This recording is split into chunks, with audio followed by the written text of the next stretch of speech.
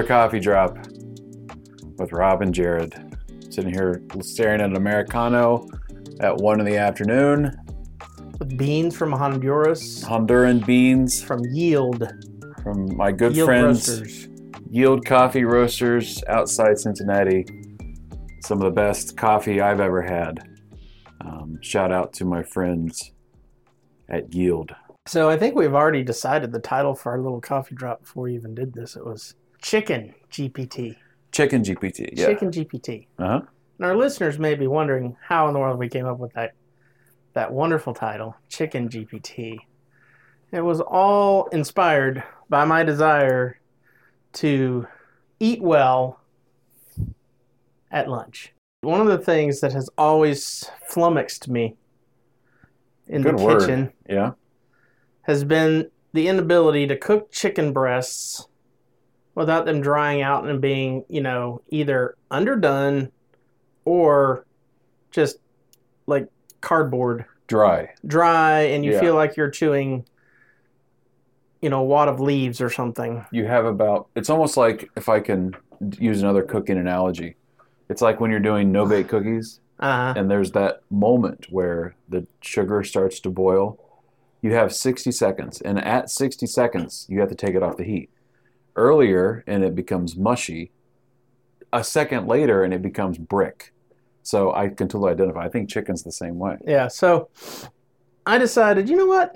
I'm going to test out ChatGPT 4 with some of these mods. So I threw VoxScript and WebPilot, turned those on, and asked ChatGPT, how do I fix a chicken breast like I'm a Michelin 3-star chef for my own lunch that I'm going to put on a salad? And, I told it I'm using a toaster oven. Mm-hmm. And so it told me. And it was really simple. He's like, thaw out the chicken, season the chicken, 450 degrees, 15 to 16 minutes. Wow, that seems long. In a toaster, you said an air fry, like toaster oven? Yeah, just like we have. Yeah, right, in the office. The office. Mm-hmm. And I think actually you and I both have one. Yep. At home as well. So, so things that other colleagues here use to make toast and bagels or warm up their sandwiches or whatever for lunch. So I just put it in some little aluminum foil bowl that I made and put the chicken in there after marinating it. And 16 minutes, I had a perfectly done piece of chicken. So, therefore, ChickenGPT. Therefore, ChickenGPT. But ChickenGPT was born. Right, but that led us down another road. And I think what's really cool, and the reason why I think it's good for us to drop this one today, is because yesterday, ChatGPT, or OpenAI to be more precise. Yesterday is in August 3rd. August the 3rd, yes, Thank you. You're welcome. Yesterday, August the 3rd, OpenAI released a new version and some really interesting updates to a lot of their plugins. One of those, which most people probably wouldn't use, but is probably one of the most powerful plugins they have. It's like when you select the plugins, one of them is code. And honestly, that's probably the most powerful one. If you select code and you do things like what I did, I needed to, update my CV because I'm on a PhD committee. Right. And they need that for the institution that I'm doing that for, needs that for their records. And so it'd been a while since I'd messed with my CV. So I popped it in to code inside of ChatGPT, and I had it, do some work on it, and then have it spit it back out.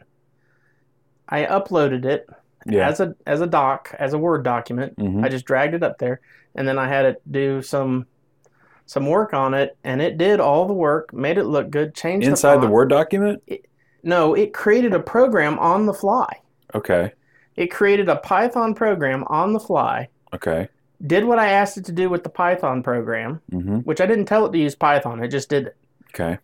It then output all the changes that it made after I input all that stuff and exported a new Word document that was formatted. It blew my mind. And it had all the updates that I asked it to put in. So, like, I didn't go into the Word document and type in, go in and manually change all the updates. I just told it, these are the updates I want it to make, and make it more professional, make it more fitting for, someone with a PhD who's working at a high-quality institution like Harvard, Yale, and Cedarville University. Oh, nice. Threw that in there. I did. Boom. You also... But I did that. That happened. You gotta get this. This only took 5 minutes of my time. Wow. 5 minutes of my time. So that's terrifyingly cool, right? That it would just do that. What are the implications for that in the educational sphere? Like, a student could upload their rough draft. They're multivariate. Correct this and spit it out, and it gives them a new Word document as well. Oh yeah.